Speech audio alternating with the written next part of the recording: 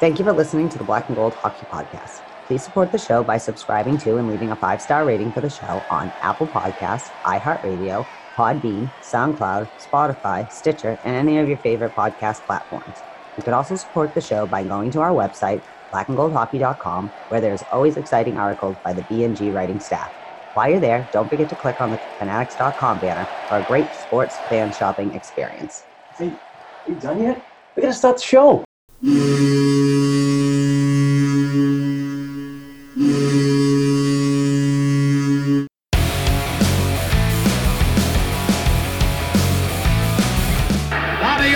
Behind the net to Sanderson, Orr! Bobby Orr! Orr from the Boston Bruins! 30 seconds left in the period. The Bruins are shorthanded. Ray Bourque. Ray Bourque from the face-off circle to the right of Reggie Whitman. Fired it down and Whitmore blew it. Did he ever? To Bergeron on the drive, save, rebound, he's loose, saving, kicks him loose, Bergeron scores! Patrice Bergeron, with the point of the dagger in their throats, they ripped it out of Toronto's hands and killed the beast! The Boston Bruins have won it after being 3 down in the third!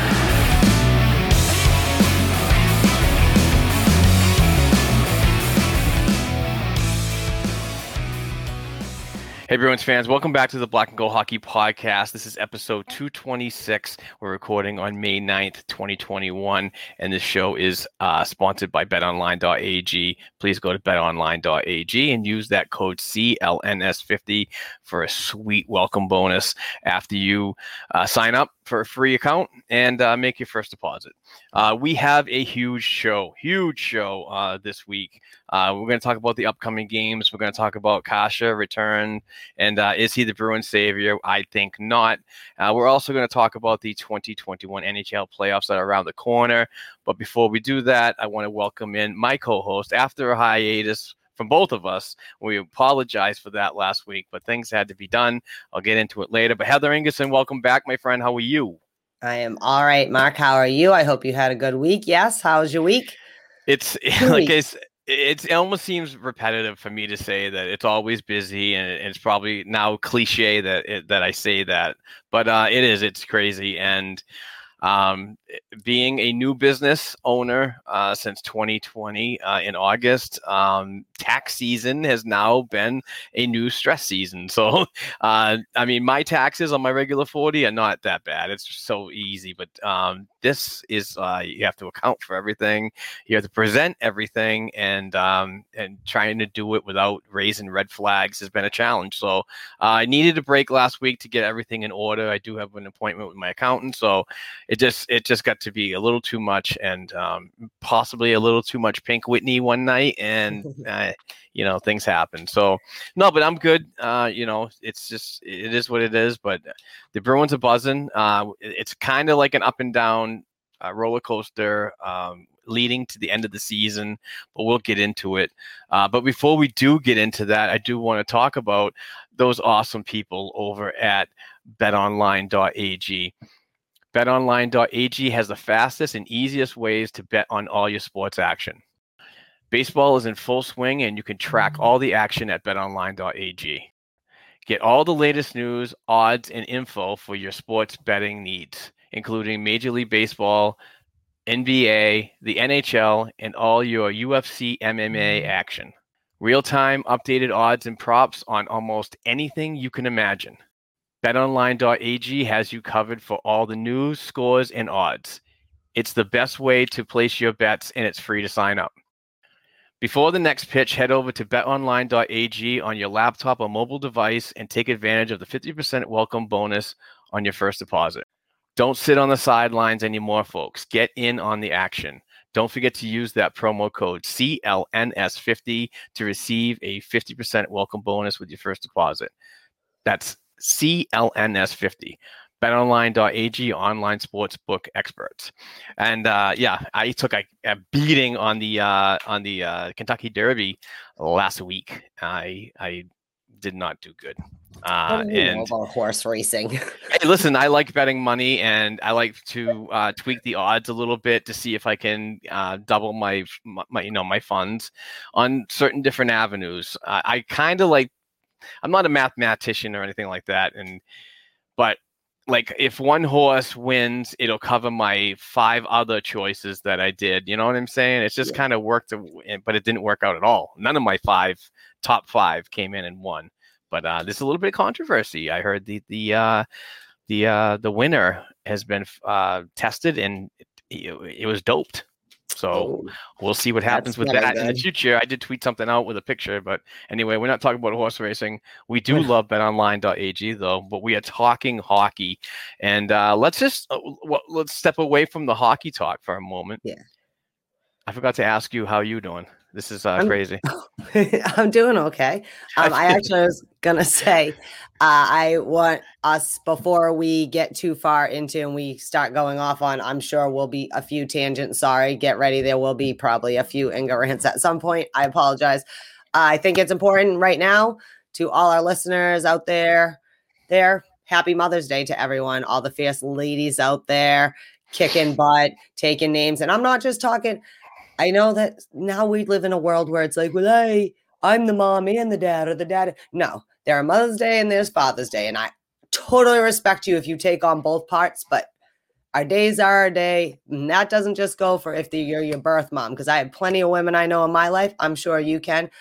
It's been a long time since we've had Mother's Day with my mother. Love her. Like I tweeted earlier, it couldn't have been easy raising a girl that wanted to grow up and be Jesse the Body Ventura or like Wes Craven, and also all the dance lessons, soccer. Like I was thing, but but for all the mothers out there, also the women that influence you, your whatever, your teachers, your neighbor, your mom, your best friend's mom, whoever, all the women out there raising a fierce generation of women and passing it on, and just don't get thanked enough. So I want to thank you on behalf of being a mother, because I had a mother and I watch all these other mothers figure out how to do all of it. Moms really do have a superpower that I don't think people understand that they have. So happy Mother's Day, ladies. I hope you get treated like you should. And it's all right to say, because you spend most of your time being humble about all that you do, to say, hey, you know what? I am doing all right. Sorry. Go ahead, Mark. Yeah, shout out to my mother, Kathy. I hope she's doing well and doing the healthy thing and so on, because I haven't seen her in a while too. I haven't seen my dad in a while, so we're waiting for that final vaccination shot, and then for me, the world's back. So yeah, I'm kind of pumped. But yeah, shout out to all the ladies, mothers, everything that you guys do is important in life, and it all starts with you. So. Hopefully you're all safe and doing the celebration of your day appropriately. So we love you. And like you said, hopefully there's a lot of moms out there this year that get to celebrate their Mother's Day with other moms that in their lives that they didn't get to last year. And really, with vaccination stuff, maybe there's lucky people out there and things opening up. You can go out and actually have a Mother's Day meal this year, unlike last year. We've come so far. Absolutely. Okay, right, so that being said, yeah, we do have a GoFundMe account for a longtime listener, and he's one of the 3 over. Well, sometimes he's one of the 3 when he shows up. Nestor, #BelieveInNesty.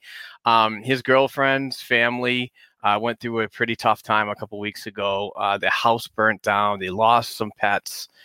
Very, very unfortunate event that happened to the Russells. But because we know Nesty and Nestor, and we're good buds with the Dump and Change Hockey podcast that he is a part of sometimes, we wanted to see if we can reach and try to get some more money involved, because they absolutely have nothing. They lost everything. So if you could please go to GoFundMe.com/Russell Relief Fire Fund and donate whatever you can, whether it be 10, 20, 30, 50, 100. Anything matters right now. And our Black and Gold Productions LLC company donated $100 in the name of everybody. So the writers, us, that's all us going to them because we certainly care about Nesty and his girlfriend and the family. So trying to help out. But so far, $20,000 has been raised, which is absolutely awesome. But keep it coming. If you can, if you happen to go to betonline.ag and use that code CLNS50 and you double your bet, put $100 towards my friend. It'd be great. His and his girlfriend's family. So we'd certainly appreciate that. So shout out to those guys over the Dump and Change, and shout out to Nesty's girlfriend and family. Hopefully things get better. I mean, it's really huge when a hockey community like this comes together and we can just try to help out the most. But the most important thing is getting the message out there. So whatever you guys could do, we'd certainly appreciate it. Much love. Yeah. If that's all we can do is just try to pass on the word and try to get, as many people involved. But really, it's hard. It was a very hard thing, I'm sure. And we can't really know what they're going through, but any little bit helps, to help rebuild it. And like you said, things will get better, even if doesn't feel like it right now, So if you can help and love and hope, things are at least moving forward the best they can, So. And speaking of helping out, we have teamed up with the great folks at the draft tournament. Now, let me explain this to you guys. The draft tournament is a hockey tournament. It's like a beer league. The beer leagues get together in certain areas of the world. COVID times have really shortened the list, but man, there's like an impressive list of 15 North American cities and a couple over in Europe that these guys travel to, and they orchestrate just people getting together, having fun, and playing hockey. So it's coming to Boston on June 4th to the 6th at the Warrior Ice Arena. And there's 6 spots left to sign up. But our Black and Gold Hockey Podcast listeners and readers to our blackandgoldhockey.com website can win a free spot. If you live in New England or you're willing to travel, man, get in on this. If you're a beer leaguer, it's awesome. It's 18 plus to play, but it's 21 plus to get really involved in the alcoholic beverages and really have a really good time with some great folks that have a passion about hockey. And we have a link in the show notes that if you want to click that link, sign up, you could win a free entry into this tournament. You have to buy your own airline. Your travels is on your own, and lodging is on your own. So, but the entry to participate is free if you go to the website in the show link from the draft tournament that's coming to Boston. But every player receives a Friday night draft party. So you go, you drink beers, and you get drafted by a team. There's 5 games, 3 round robin, and 2 playoffs. Every team makes it to a championship game. A new jersey, pants, and hockey socks to keep, and a T-shirt that is totally unique to the 2021 Boston Draft Tournament.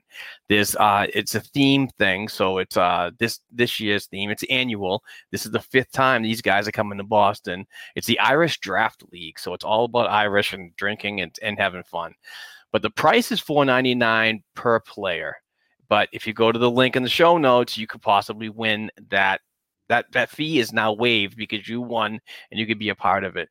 Let's save $50, so it's $4.49 per player. The hotel is the Residence Inn in Boston. It's $550 for a single room, $270 for a double room, and $180 for a triple room when you share with other people. So it's a really good time. I've heard from several different people, but we're working with them. So get involved. If you like hockey, you like beer league play, and you like meeting people that are passionate about the sport too, get involved. But shout out to the draft tournament for reaching out to us. And we might be covering that event this June. So that should be fun. But anyway, that is done. Let's get to the hockey talk, shall we, Heather? Okay, I guess we shall. Well, before we get into last week's games, I thought that this was important that we maybe get into. It's been going around, but there is a House Resolution 2504 is to try and get Willie O'Ree, who we all know and love and is obviously the first Black player to play in the NHL, recognition for his contributions to hockey and not just hockey, the sport, but also trying to create a environment of inclusion, diversity, and recreational opportunity. So multi-layered for all his awesomeness. What we need to do is you can do this a couple ways. If you go to nhl.com/Bruins/community, you'll see the information about how to, the best way we can do is to inundate our Congress people with, this is why Willie should get the Congressional Medal of Honor. So the Congressional Medal of Honor is awarded to someone whose contributions to whatever their path was. So in this case, hockey, that is recognized above and beyond when that happened, right? So that's great. You were a great runner in 1927. But if you didn't continue to impact that area and people didn't still recognize it. So my thing is Willie O'Ree is beloved by 2 countries because he, after all, is Canadian. He played for our Bruins, so that's why we really want to bring it up. But I think it's insane that we don't recognize the first person to break the color barrier in the professional hockey in North America. Yes, just like we have the Negro Leagues happened in the States, it wasn't the same as when Jackie Robinson played in the MLB. We need to recognize these things. So I think that as a hockey community, it would be great if you can go very easy on Twitter. If you see the hashtag Willie for the gold, if you retweet it, tag your Congress people, senators, whoever your host, feel free to do, like I live in Massachusetts. It's not that many. You can feel free to harass all members of your congressional block that sit there, but spread the word. And if you go to nhl.com/Bruins/community, they have like a nice little, what is it called? Oh, what's that thing? It's a template, for an email that you could send or whatever else. So anybody get involved, because Willie O'Ree, there have been people who have been awarded things by Congress and this nation that deserved it far less than this man probably does, because he really, beyond being just the first Black player, he truly does. He means a lot to changing the environment of, it doesn't matter where you come from.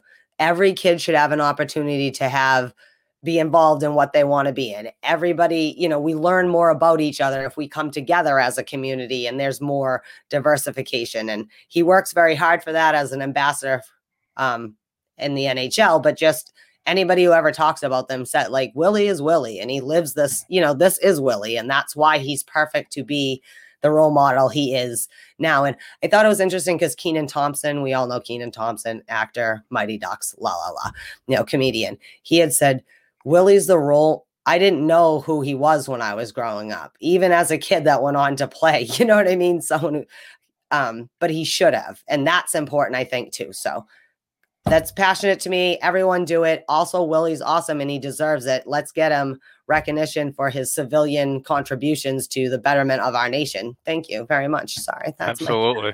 That's my PSA. Absolutely. It was a little more messy than I thought it was going to be, but it's all right. Love Willie, love what he does, and it definitely needs to be recognized.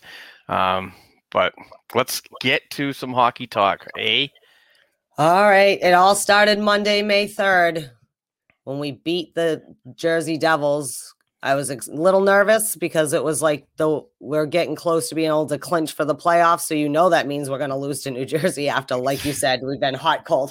You know what I mean? Like brilliant game there. So anyways, we won 3-0. We had Brad Marchand got his 800th game for the Bees, which is a big deal. The kids are all grown up, but anyways, Nick Ritchie, who everybody loves, not me, but everybody else did his stuff, from Zaboro and Corrali in the second, Bergeron from Marchand and Grizzlick from Marchand and Bergeron in the third, and Tuukka Rask, I believe, was in and he got a shutout. Was that him or Swayman? Nick Ritchie's 14th goal was in the second period. Mm-hmm. Patrice Bergeron's 20th was in the second period, and Matt Grizzlick scored in the third period, his 5th.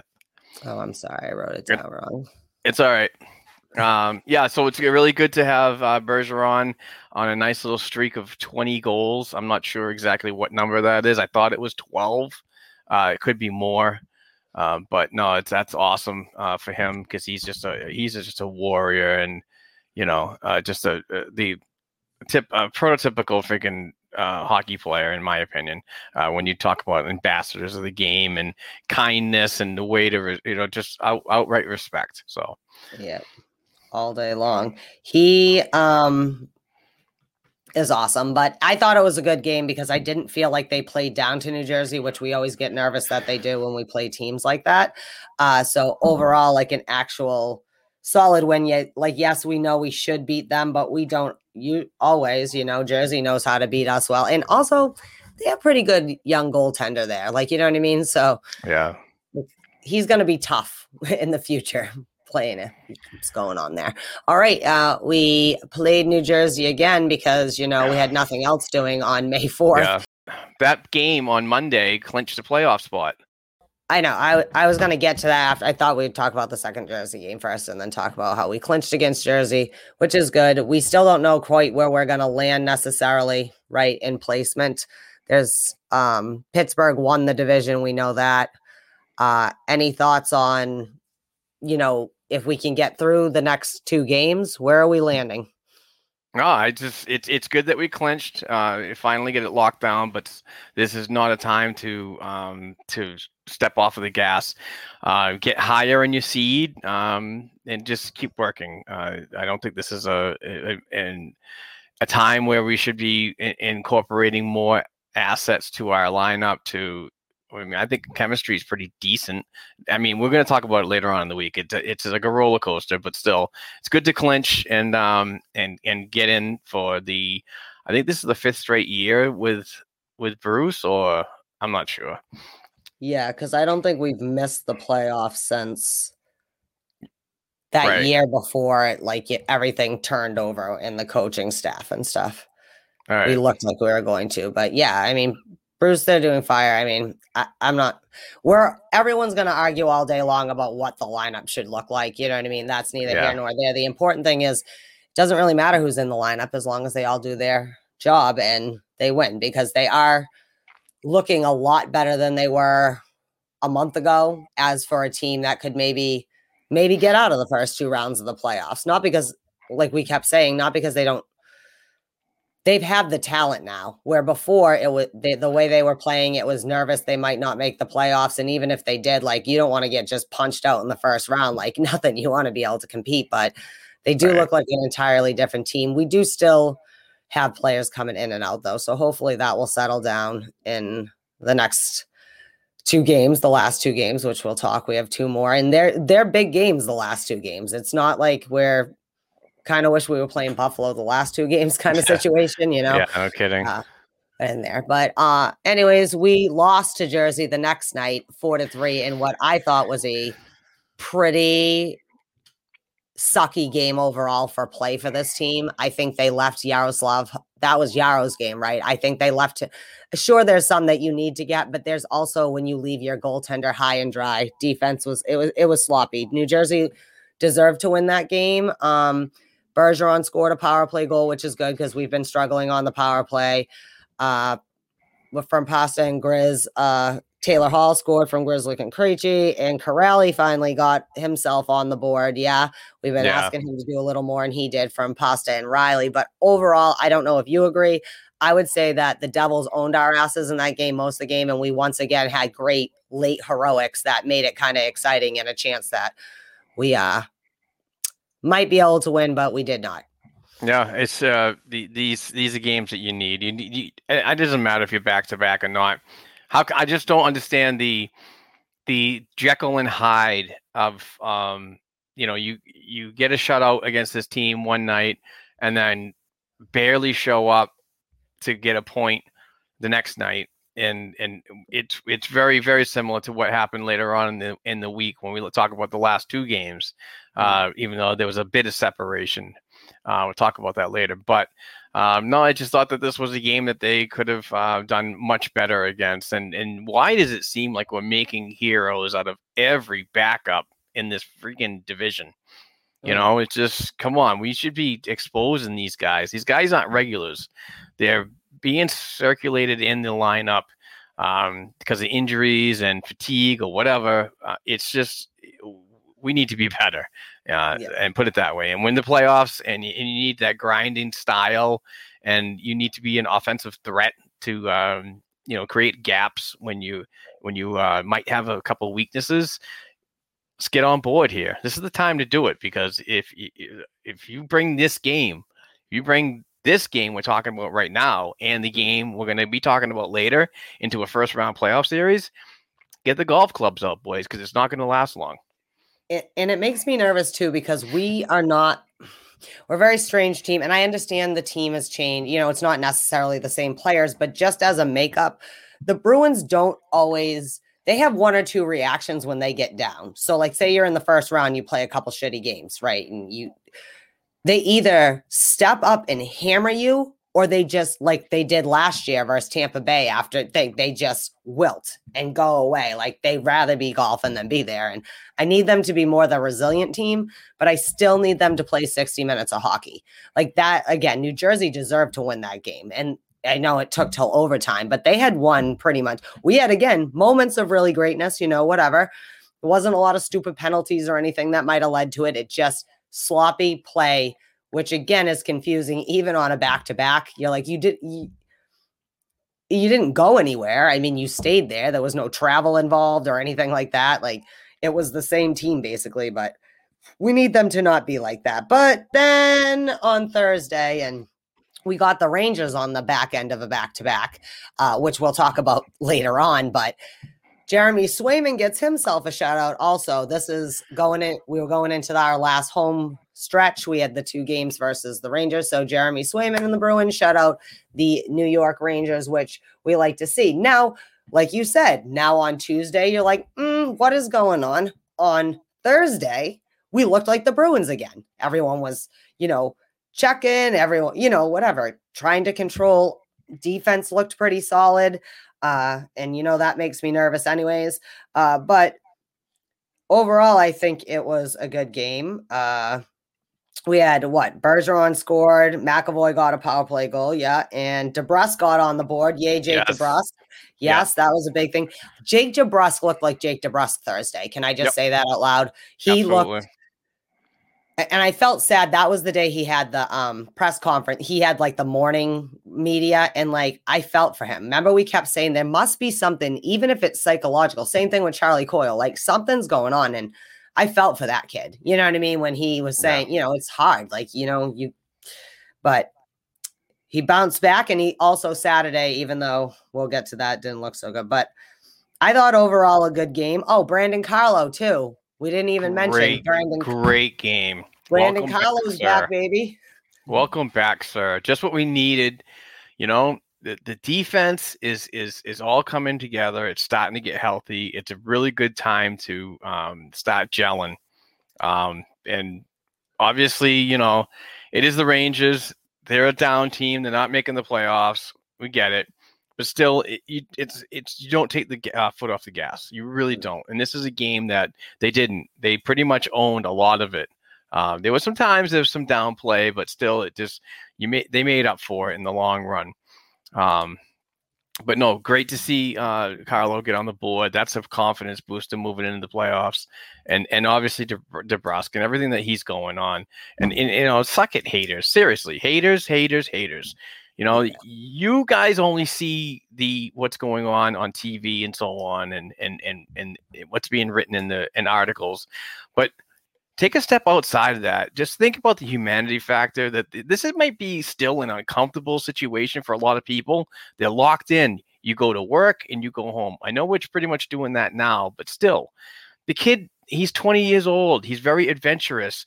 I'm sure that he's, sick and tired of the only person outside of the Boston Bruins team that he has any acknowledgement with is a freaking DoorDash guy that's delivering his food to his freaking condo.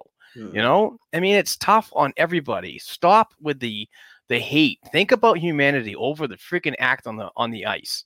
I'm sure if this was any other time, it'd be a little different for Jake DeBrusk, but Wagner was struggling with it earlier in the season. I mean, we know what's going on. So have some respect for the humanity factor, please. Don't be a piece of trash.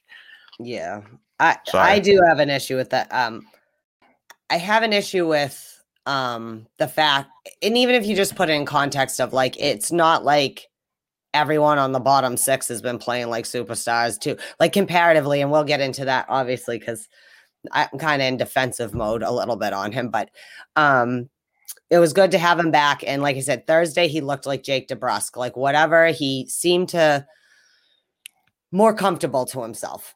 And that's good. And I don't know if maybe he hasn't said anything to anybody and he's saying it out loud. And like the team's kind of like, like they know something's going on, buddy. You can, but his big brothers maybe came together and like got him, like this is it. It's almost like, sometimes they're really looking for each other. You're looking for Sean Corelli. You're looking for Jake DeBrusk. You want Charlie Coyle to get the puck in the net. You want, if Trent Frederick gets popped in, you want him to get an assist or a point, just because it's like affirmation of like, I am an elite athlete. That's why I'm here. I'm not, and especially I think the younger guys, because the older guys, I think can shut it off. Like, so whatever hate, like say there was hate coming to Patrice Bergeron, he can go home to his wife and shut it off. He's old enough, like he doesn't need to. But these young kids, they live in the online world where they almost can't. It's part of their life so much they can't just put it down and walk away, and they can't not see it.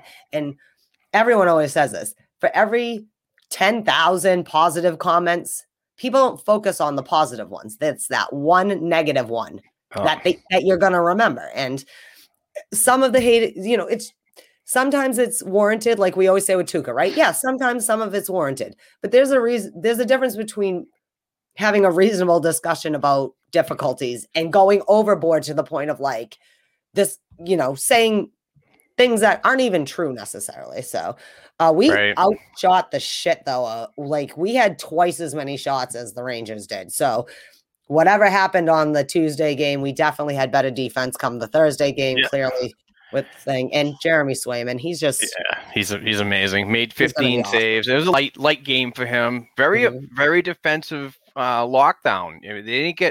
The Rangers didn't get a lot by this defense to get to Swayman, so it made it a very easy night for him. But still, it's good on him, good on his development, and these experiences are huge for him. And he's just the type of goaltender that really takes it into stride and just he's so mature. I mean, like they were talking about on the broadcast last night, that some of these kids are like just so mature in college. They're getting the maturity in college and just coming right into the professional levels, very acclimated and ready to go. It's very, very good to have. But yeah, no, it was a good game. We had one more, our last game of the year, last home game, fan appreciation game, handed out the rest of the internal awards, which we'll talk about later on. But first of all, NHL, what the hell with the 3:00 start times? 3:00. It's the weirdest time. It's like not morning or night. Like that was one thing in the bubble when you had to play at 11 a.m. But like you made a conscious decision on a Saturday to make them play at 3:00. Two East Coast teams. What's wrong with 1:00 or 5:00? 3:00? That's just ridiculous. I'm sorry. But we lost to the Rangers, and again in a game. I don't think it was the same as Tuesday in that we definitely deserved to lose that game.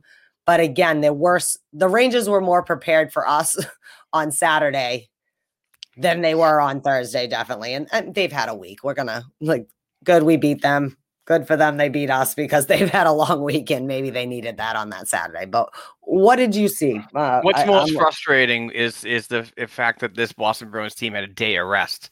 And you came out and you've won 4-0 in one night. Have a whole day of rest. You practice, whether it be a scheduled practice or not. But you come out and I'm sorry, but the third period was terrible, absolutely terrible. You gave up. That was it. I mean, I'm paraphrasing, of course, but freaking Bruce Cassidy was not happy in his post game press conference, saying that exactly everybody was just not dialed in. They checked out way before that game was over. And sorry, but that cannot happen. You cannot have games like that when the season is almost over. And the worst part about it is the defense was healthy. Now we have an idea of what we're going to see from the defense moving forward into a playoff series with potentially two really good teams in this Mass Mutual division. That's not something I'm evaluating very well right now. It's not sitting in my stomach very good what we're going to look like in the postseason if you come out with shit like that. I'm sorry, but that's unacceptable. And you got to be better. And if you don't, let's use these last two games that we're going to talk about later on as times to prepare. This is your like limited limited preseason for the postseason. So let's all buy in and play a 60-minute effort, please. Jesus. Yeah. Tomorrow they have to start playing playoff hockey tomorrow because these two teams that you're playing could very well be who we're seeing come the weekend anyways. However it falls out. We know Pittsburgh's number one, but we're still fighting it out for, are we going to be second? Are we going to be third? Are we, it's not only are the points important on one hand, because I love defense, it's making me nervous because I've seen two games this week where yesterday there was a goal that it was for Bruins' fault, not Tuukka's, that a goal was scored. You know what I mean? Like, you're fucking try to knock the puck down. Help your goaltender. Why are you all in his wet? Like, and I'm not a goaltender, but I just feel like like if you play street hockey or something, I tend to play defense. If you're not helping your goaltender, you're hurting them. Get the fuck out of their way if you're not going to be helpful. Sometimes you're trying to help and things happen. I understand that. Things bounce off, a goal gets scored off your leg, whatever. But yesterday there was at least one goal that it was everybody but Tuukka Rask's fault, right? That needs to stop. I will on the flip side say, though, defense also hasn't played together since like February, like our actual people who are supposed to start. Grizz, Lozon, whatever, Zaboro, Miller, whoever. I do want to mention Kevin Miller did get a goal yesterday. It was the same people got on the board as the game before, even though we lost. Bergeron scored, Krejci had a couple of assists or whatever. Marchand had some points. Pasternak, which we talked about was we'll talk about in a minute, gets his 200. Keandre Miller scored, not Kevin. Oh yeah, Keandre. You need to play playoff hockey Monday and Tuesday because they're going to come play playoff hockey Monday and Tuesday. And it does no good if you have shots on net. Again, there was a few times where it's the too much passing. Don't make a decision. Like, don't hold the fucking puck. Shoot it. Right. Dirty goals are where most goals are scored. Just make it happen. And that's when it's just so weird to me how you can still, this late, 56 games into a shortened season, even with injuries or anything else, how do you still look like Jekyll and Hyde as a team? How do you not, again, so defense, all right, things have adjusted a little. Carlo's back in the lineup this week. But that's what makes me nervous. So I would like to see them win both games handedly, but they can't. But I'm sick of saying for the last 8 years, 60 minutes of hockey, boys, 60 minutes, not the first 20 and the last 20, not the first 40 and not the last 10, because that's exactly what yesterday's game was, right? The last 4 minutes, they had a flurry of excitement, and it's not exciting. That was your last home game. You should have trucked the fucking Rangers, especially after you beat them on Thursday. So anyways, go ahead. What's we're moving on to? You know what I'm moving on to? The Blue Chew ad, because we have not yet talked about our awesome sponsor, Blue Chew, a partner that's trying to help you have the best sex you can possibly have. So we all know that sometimes things aren't necessarily working, for whatever reason, down where it counts when you get down where it counts. You know what I mean? So I want to tell you about Blue Chew, which is the first chewable that has the same active ingredients as Viagra and Cialis. You can take it anytime, day or night. So whenever something might be happening, all you need to do is take your Blue Chew. It's made in the USA and it's prescribed online by licensed physicians. And you don't even have to go to the doctor or wait in line, which is super convenient. And it's even cheaper than a pharmacy. They ship it to you in discreet packaging, so no one else has to know. I don't know why we're still embarrassed to talk about ED. It happens. It's something that happens. That's why we have a Blue Chew type thing for that. There's no awkwardness, though, so your neighbors aren't looking at you, anything like that. And it's helpful. But the good news is that if you go to bluechew.com, blue like the color, and you put in promo code black and gold, all caps, black and gold, you can get your order for free. You just pay $5 for shipping and handling, and that will help you when you're trying to score. You know what I'm saying? Like, and it could be in your head, but everybody needs a little help sometimes. So do yourself a favor. Go to bluechew.com, click where the promo code is, put in black and gold, and then you'll get your shipment for free, just $5 in shipping and handling. That way you can, instead of getting knocked out in the first round, maybe you can raise the cup and everybody can have a celly and feel good and get a good night's rest. That's it. That's the Blue Chew. Thank you, Blue Chew, for tolerating me every week and wherever my crazy brain goes with your ad read. So thank you, Blue Chew. Do it for yourself. Again, people, don't be embarrassed. Isn't it better to have good sex than it is to worry about that you have to take Blue Chew? Do it for yourself. Also, they're physicians. Talk to them about it. They're medical, but don't just listen to me. Talk to a medical professional. They'll let you know how to, what will help and stuff. And you can get all the information about the product. There's a lot of things. Medication, I get it's nervous, but don't be like, oh, I don't want to talk about it. It's like when you're a teenager and nobody wants to buy the condoms. Well, if you can't go in and get the condoms, you don't deserve to need to use the condoms. So same thing here. Just because everyone deserves good sex. I'm just saying, just because it might be weird to you, you can do it. Just like Mark, when I wasn't here and he had to do the Blue Chew ad read. Maybe it was awkward, That was but fun. he did awesome. I was like, dude, he's doing so good. What was he? You know what I mean? How'd I end up doing this? He sounds better than I do. So The power of edit. All right. it is there. But thank you, Blue Chew. In all seriousness, thank you. I hope you stay on us. Thank you, Blue Chew, for sponsoring this episode. Yeah. All right. All right. We're right. We're moving on. Where are we moving on to? You're like, I don't know. You're the one who's in charge of all that. So we have talked about these games, but we're going to maybe talk about some individual things with the team now. But we're going to start with our studs and duds. So for the week, as we always do, studs and duds of the week for you. I had a hard time with my dud this week, I think. I thought we were talking about David Pasternak's 200th goal. Oh, I thought we were talked about that when it happened. So go ahead. How did you feel when David Pastrnak got his 200th goal?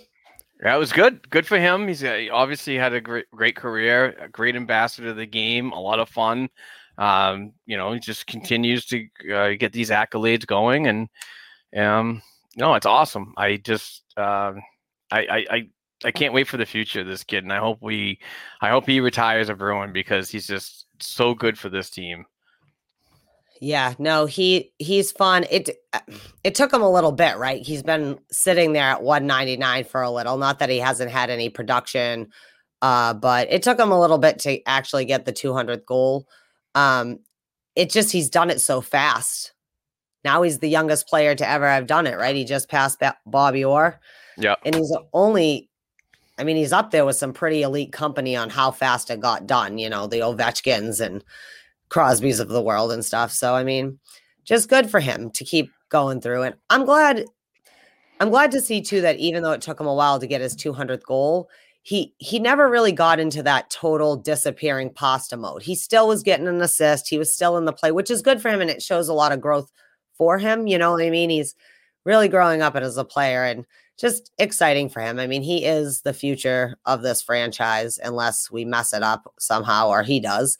And I'm happy to, we've watched a lot of history. It's weird that these players in 20 years, we'll get to have said we saw Bergeron play and stuff. I was thinking the other day, can you imagine there was a time where we had Krejci, Bergeron, Mark Savard, and Phil Kessel just like as a base of like point producers on this team? It's like insane to think, but like Pasa's he's not the next Bergeron, but like he's gonna be the next face, and if everything works out the way everyone thinks it will. And I just think that this stat is pretty amazing when you look at it.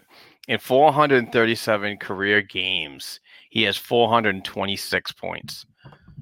That's awesome. So he's just gonna be. I'm not saying he's gonna be Gretzky numbers, breaking records and this and that, but still, you're right below a point per game player.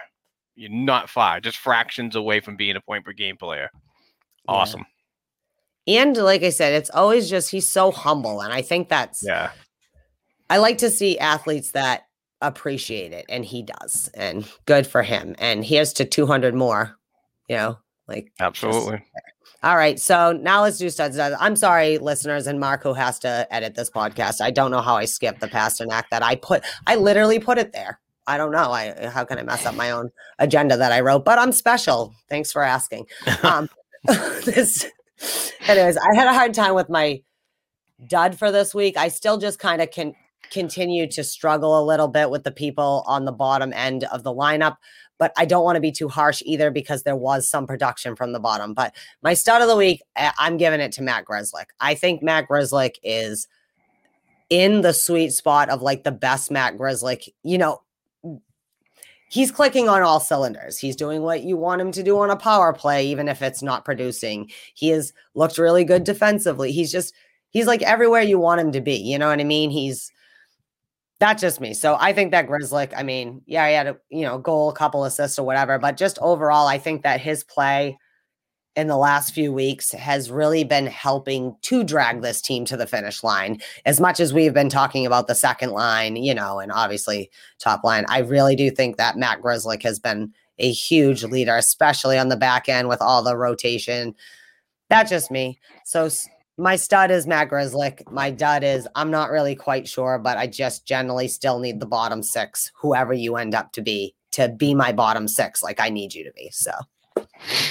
My stud this week would have to go to, I want to say David Krejci. I think he's just like on a really good path right now.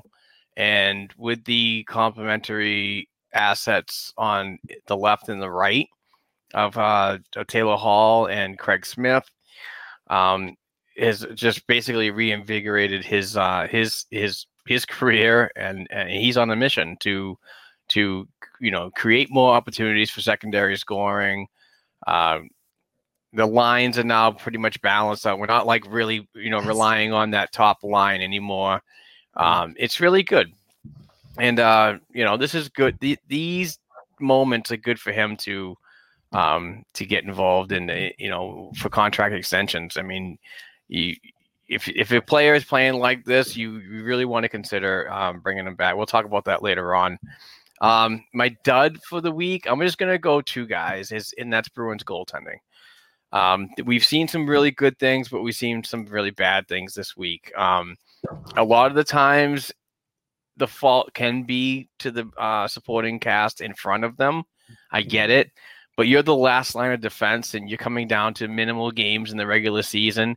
This is when you want to be on top of your game and be ready for a postseason, a 7-game postseason series against some of the teams that you've repeatedly have seen this year, and have plenty of tape on you, and ready to rock and roll. The season's going to change. I mean, it's the same game, but the seasons change. Postseason, we all know whistles get put away. There's a lot more havoc in front of the crease. These guys need to be more on top of their game than what we're seeing right now. Halak, basically pulling a nutty.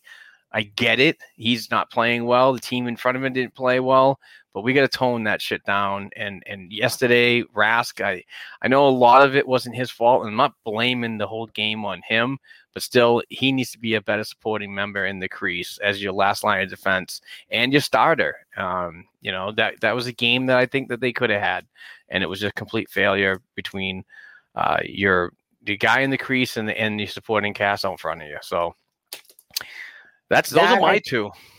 I think that's fair enough on the goaltending. That being said, though, I think it's important, like you said, that people in front of the goaltenders, like, again, not to defend Yarrow, he certainly had some that he should have had too, but defense also, like you also have to remember, like, you have a 36-year-old goaltender, or 35, almost 36-year-old goaltender who had COVID and didn't play X amount of, and like people like, oh, it's because Swayman's going to, no, Swayman isn't taking his job. Like we'll talk about later. It's like, we have a good problem to have when it comes to goaltending. Oh yeah. Like, not everybody can just keep climbing down the ladder and digging some people up that can do their job. That doesn't defend things that are bad. Like you said, Tuukka, he's been playing outstanding. Yesterday, yeah, he had some sloppy spots, but I can see what you mean with the goaltending on that way. Like, that's part of the inconsistency problem lately. And I think But for those people who are like, obviously Swayman should now have Tuukka's job. Everyone hold your fucking horses, okay? Yeah, Like, step back. We'll talk It's about not that later. bad. Like Tuukka's gonna have a bad game. Yeah. Yarrow, I think, was pissed because the game wasn't that out of control on Tuesday. And then it just got out of control and he couldn't take it anymore. Well, I mean, we've certainly seen goaltenders lose their shit before. And when Yarrow smashed it, on one hand, I'm going, oh, dude, not okay. Like, you got to keep yourself in check. He is a professional. At the same time, Yarrow doesn't lose his shit like that very often out in public. Like, you know what I mean? Usually, but at the same time, you and me both, Guy. That's how I'm feeling right now after that fourth, the third period and the overtime or whatever, So, because that's the other thing with the Bruins, what drives me nuts is they don't often get to the shootout option. Like very quickly, we lose into overtime. It's not like we lost in the last minute. This has been a couple times in the last few weeks. We don't lose when there's 2 minutes left in overtime. We get punched in the face in the first 2.5 minutes of overtime. And then it's like, well, why couldn't we have just lost in regulation? Yes, you get the point or whatever, but you just wasted another 7 minutes of my life, 5 minutes of my life or whatever. Like I can't, 4 minutes and 12 seconds of my life. I don't know, however overtime is, but all right. So fair enough on the goaltending on that. So let's move on. Okay. I'm sorry. I don't know why my brain is like going. Yeah, you're going 100 miles an hour. This is my fault. It's just good. I have so much in my head and we didn't talk last week and everything's blending together. And like I said, I thought I had 3 hours to kind of ease into my stuff. And now I'm not. Now I'm not performing well. So I apologize to the listeners, but it's Mother's Day. So you have to forgive me. So let's get to this before we get to the hour break. Bottom six, we've been talking about this, but a big thing this week is Charlie Coyle has been out, whether you can debate how effective he's been lately, but he's been out for a couple games. And Andre Kasha surfaced in a black Bruins jersey onto practice the other day. So I'm going to throw this to you. Just generally about the bottom six, right? This is a big thing. Like if we don't have Coyle, if he comes back, if Kasha comes back and Coyle are both in, the young kids, do we keep depending on some of that, or like, where does that leave a Trent Frederick of the world? Because obviously Kasha, if they did put him in the lineup, isn't slotting in the top six. He's going to end up somewhere down there. So just why don't you get this as I seem to be a shit show suddenly. I'm going to let you start this discussion. It's kind of the whole Coyle thing is weird. I mean, now he's showing up on the right side and playing well, which is weird for me to say because I hate when he's over on the right side. It doesn't matter what line he's on. I think he drives the line continuously with his puck possession skills up the middle, and that's a third line center. But the Kasha thing for me is go back to the Coyle, his injury, or they're just preparing him. I don't really know. I haven't really done a ton of research on what is ailing him. I think it might be a lower body injury. But rest him because we could see playoff Coyle like we did last year and the year before that. So we'll see. What remains to be seen with that. The whole Kasha thing for me is very frustrating, and I'm not on board with a lot of other people out there that seemingly driven by underlying numbers, what he did in the past. Honestly, I have not seen much of anything good when has been on the ice in the black and gold. He's fast. Okay. I mean, we have a lot of fast players, but I'm just not seeing what everybody else is. And that's just my opinion. And I don't honestly think that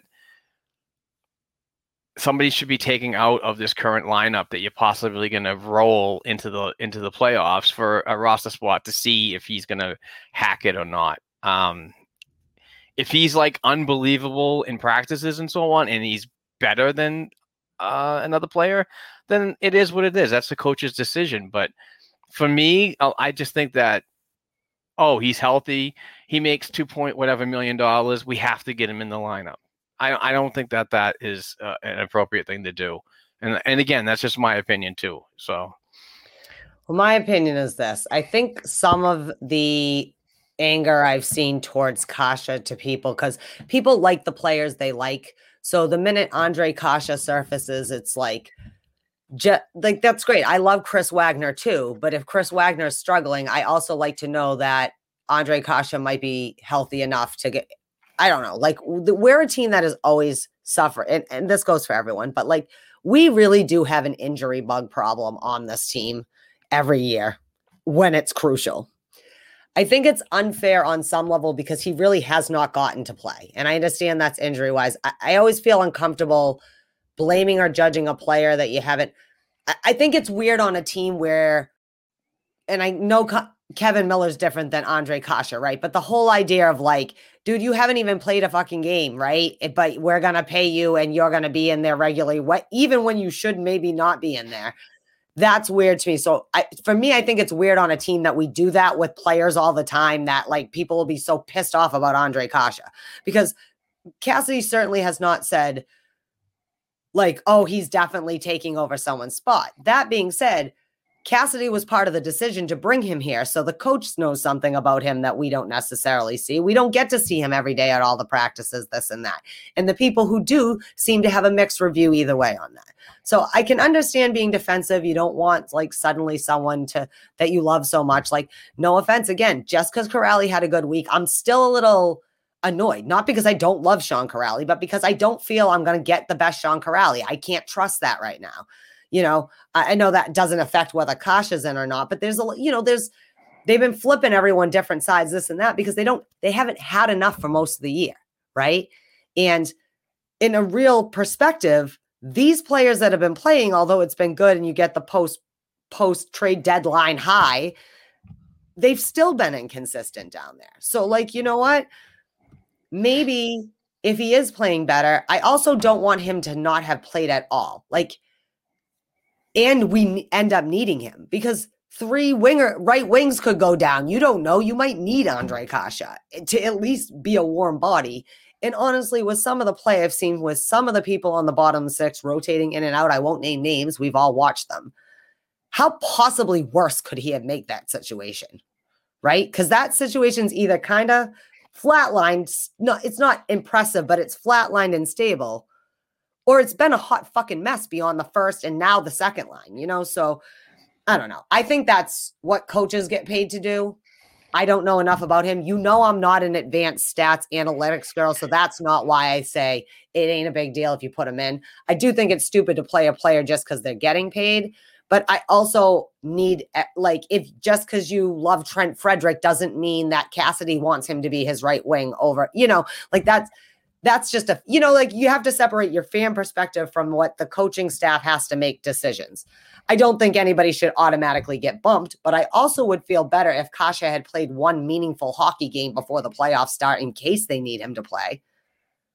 Because players like Kasha don't go down to the Providence to rehab. You know what I mean? No. All they have is practice and actual games, and we only got 2 left. So that's all I have to say about that. I don't think he should be there over anybody else, but I also haven't seen that impressive from anybody else that makes me like there are very few people who have been slotting in and out of those bottom 2 lines that I am so convinced you need to be in the lineup.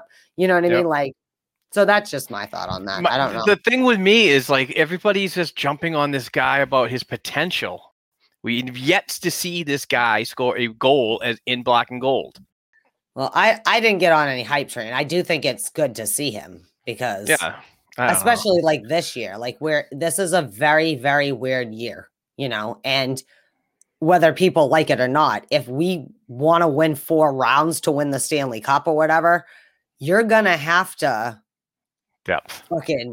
you need all hands on deck, right? So isn't the more important thing?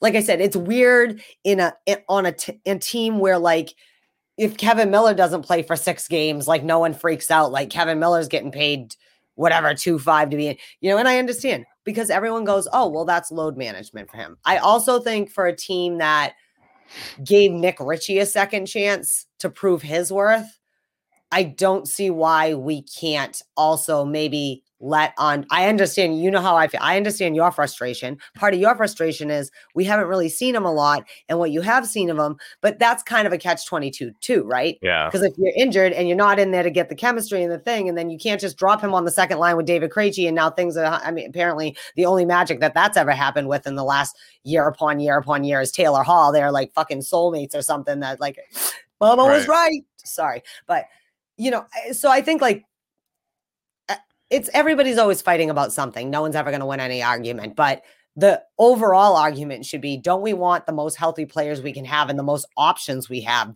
Because you don't know who we're going to get in the playoffs. You will know who the first round is, and we'll know who maybe the second round opponent is. But things change in the playoffs. It's different when you're playing a team for a 7-game series. Sometimes you got to fucking bench somebody and you need someone else to go in.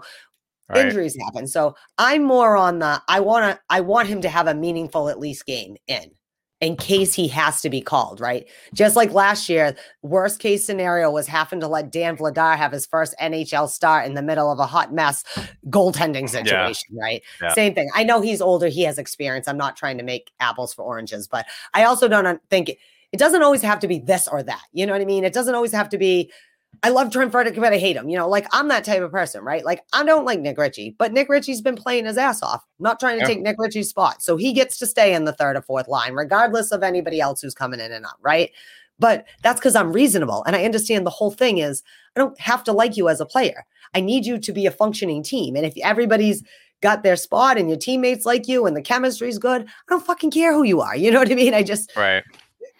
I think as Bruins fans, we're always burning down the house either way. It's always like, I know, whatever. And that's part of it. So all I know is I hope Charlie Coyle does get healthy because I'm still worried about Charlie Coyle being Charlie Coyle. Yeah, it is freakish. That Danielle girl really likes him on the right wing, which is weird to me because he's only looked good as a right wing for like it's very small overall in his whole career. Yeah. So, but no, I want everybody to be healthy and be a possibility for him in this lineup. That's what I want. We're going to hear from Bruce Sullivan from Boston Sports and Memorabilia right now. He's got some fantastic stuff, and he's got some cool signings coming up soon.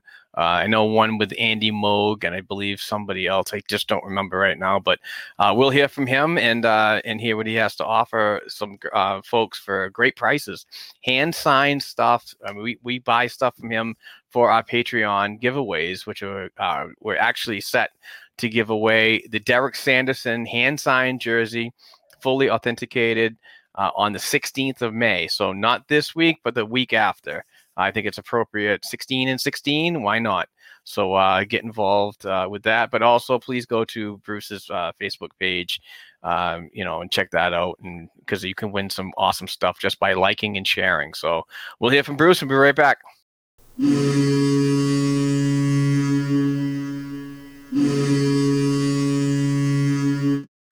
Hello, Bruins fans. This is Bruce Sullivan from Boston Sports and Music Memorabilia with our Black and Gold Memorabilia Moment of the Week. Score with our Legend packages, autographed jerseys, and photo packages from O'Reilly and Cheevers for $99 delivered. Middleton and Grzelcyk for $109. Sanderson for $149. Or GNR jersey and GNR photo package for $429 delivered. We are very excited for our Bruins private signings with Bruins legends Andy Moog May 15th and Johnny Bucyk May 22nd. Get a Moog autographed jersey for just $99. Bucyk jersey for just $89. Moog or Bucyk photo for $28 or puck for just $29.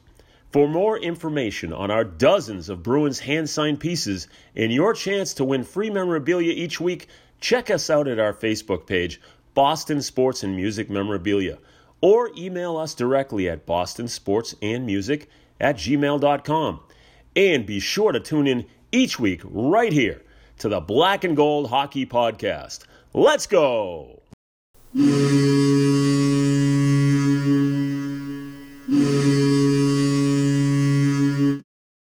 Hey, Bruins fans, we're back. We just heard from the awesome Bruce Sullivan from Boston Sports and Music Memorabilia, and he has some fantastic stuff. Photos, hand-signed photos, hand-signed jerseys, hand-signed pucks. Go to the Facebook page, guys, and follow him and contact him via the Facebook page messenger or an email, and just ask him if he's got something, and I'm sure he can definitely get it for you. But we thank Bruce for continuing his relationship with us and obviously buying stuff for the Patreon account, which is huge. And I continue to buy more stuff. So Awesome. But we'll get back to the Boston Bruins topics. And Heather, wanted to circle back on more talk about the Jake DeBrusk saga that's going on. So let's go from there, Heather. I just wanted to touch back on this and just ask you, because I personally feel like Jake DeBrusk has become the scapegoat for the bottom lines not being productive. Just for example, he really, even after being sat and things like that, is still in your top 10 of point getters and things like that. Or he's probably maybe 11 or whatever. But first, I wanted to ask you, until they put him back in the lineup, it was bothering me because I felt like, is it a mistake? Is it unfair to Jake DeBrusk that you did not trade him at the trade deadline, yet you're going to bench him and not let him play either and make him be a healthy scratch? How did you feel about that? Obviously there was a message that had to be brought forth. Jake's skill set, regardless of what you think about him, and not you, just maybe some haters out there, that he still brings a very valuable asset to the game when he's on. And I think that the Boston Bruins are still trying to continue to see that and believe in that and so on. But he's just going through some struggles right now. All players do it. We get it. I mean, Jake DeBrusk is now the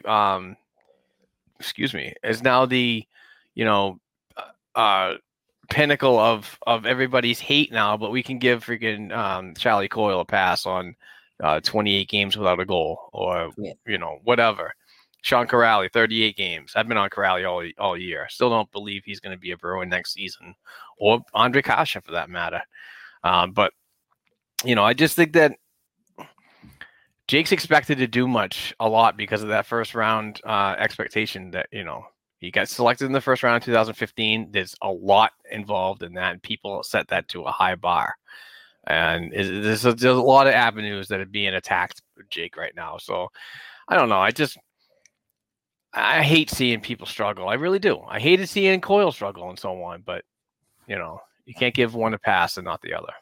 Yeah, I was going to say, I think that's what bothers me about that whole situation is people like, oh, well, we need Charlie Coyle. Like, we don't need Jake DeBrusk. I mean, I'm just saying, I don't think that you can argue Jake DeBrusk isn't trying to do the work, but I'm starting to be concerned that they're not handling him right.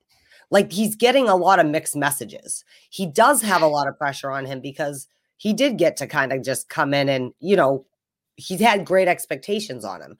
But at the same time, maybe it's hard to figure out your role when it's always changing and you're getting these weird mixed messages of like this year. So Coyle can struggle as all shit, but we don't sit him down. Let's just keep sitting Chris Wagner and Jake DeBrusk out as if that was fixing anything. Do you know what I mean?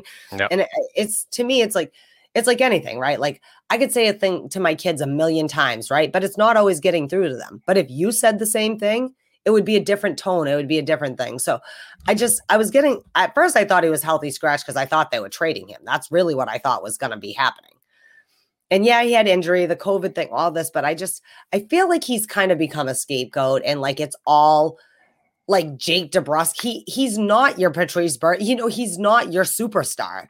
But sometimes I feel like treat him like he is a superstar because they know he could be a star, and you got to also have like half dozen of one and a little more of the other kind of thing. You know what I mean?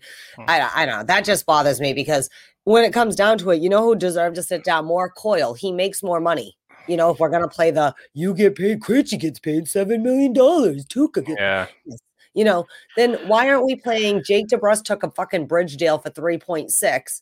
And I'm not saying he's necessarily earned to make more or less, but you gave Coyle 2.5 for 3 million years over one good postseason and one good season, and I just feel like this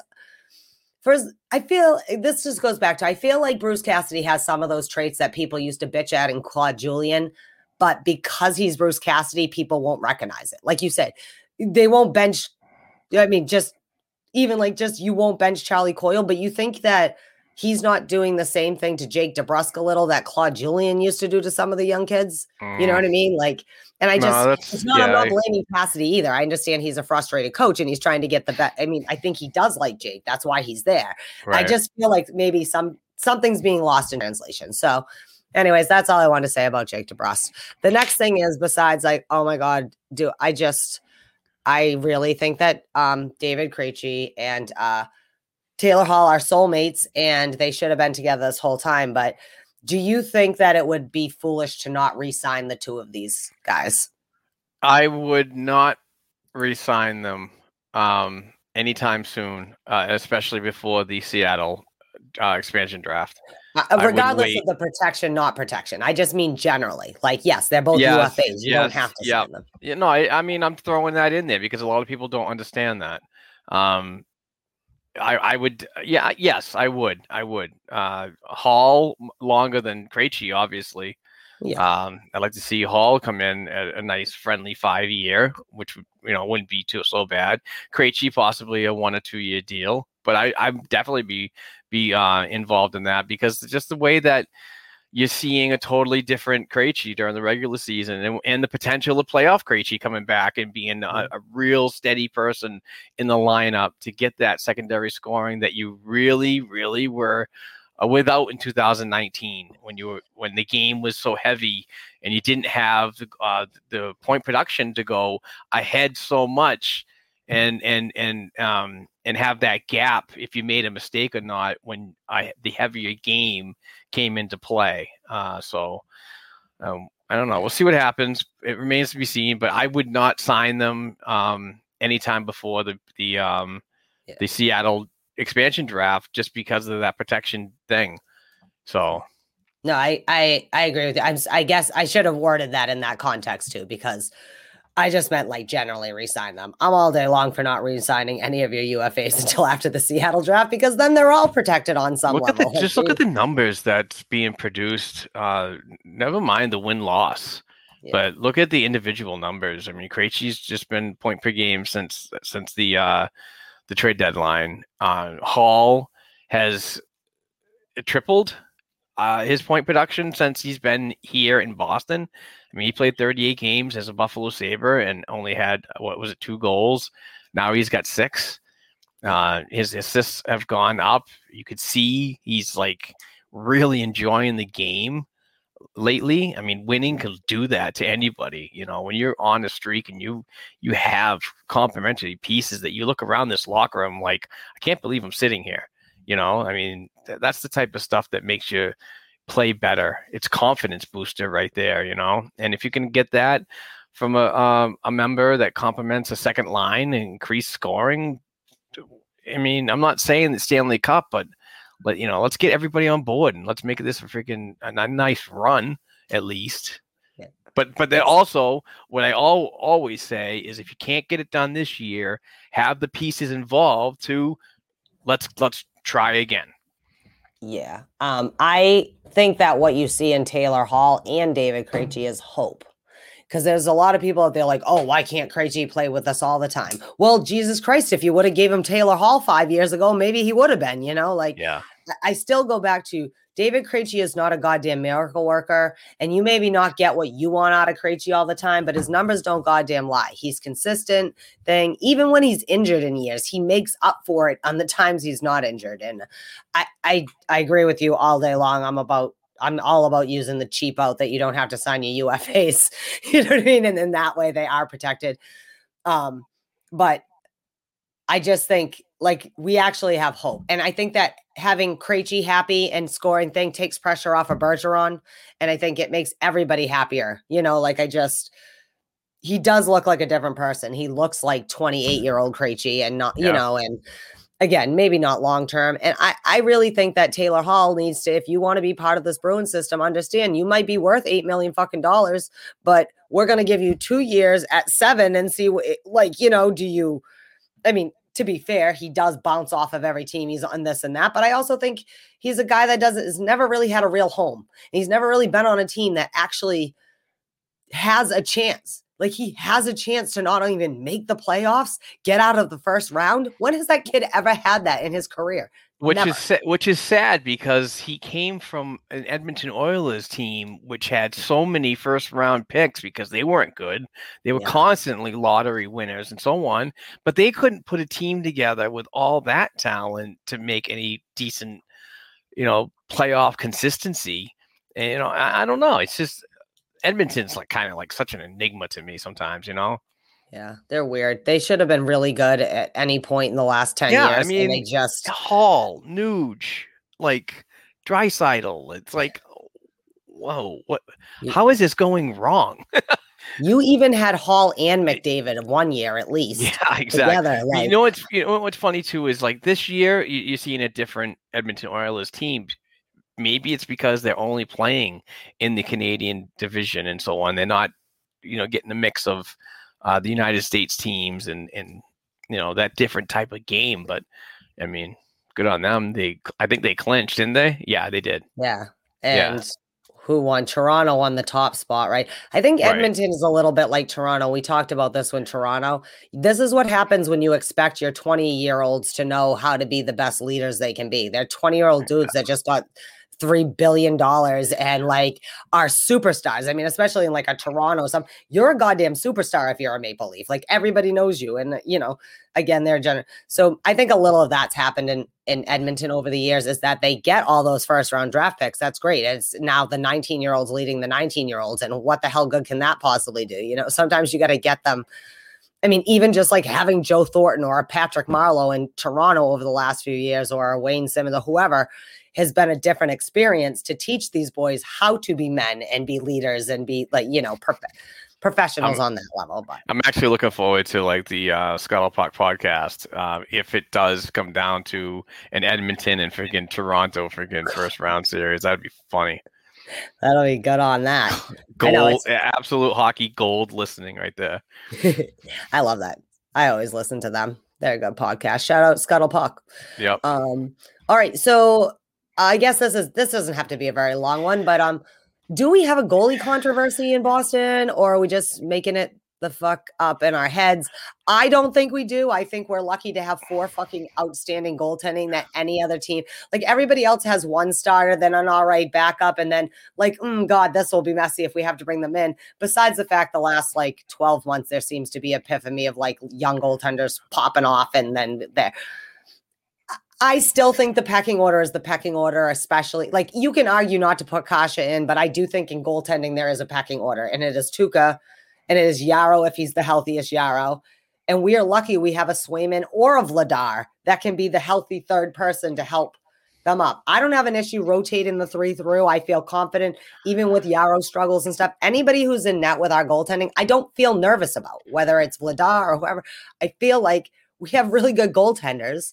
Some more experienced than others, some that are a little messier than others. But is this an actual controversy or just we always have to have a controversy? It's always we have to have a controversy. That's just the way life is in the social media world. No, but like you said, it's good things. You have experience with Rask and Halak, and they both have playoff experience. We've seen it, heard about it, read about it, researched it. But a nice member like Swayman isn't all that bad either. But it's just my confidence level in Jeremy is absolutely through the roof. You've known that. I've been talking about him for years. But I just, with the playoffs and the way that grind can be, I don't know if that's something that I'd necessarily put a young 20-some-odd goaltender in there automatically. Just by the way he's playing, just by the numbers he's producing, his goals against average, which, are numbers that are leading the league, but he's only played so many games, while others have played maybe 30 games, some of the top goaltenders in the league and so on. But solid things moving forward. I don't know. I'm more or less the guy that would go with experience.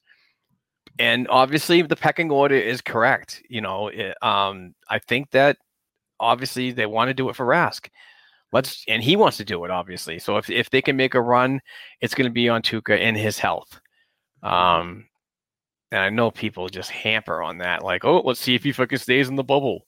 Or hey, Tuukka, your wife's calling. I'm so sick of hearing these freaking defractos or whatever. That's probably a bad word. Yeah, for those it, are all the people that don't have to leave their family 6 months out of the year. Like, I know. And their perfect lives and everything like that, Mm-hmm.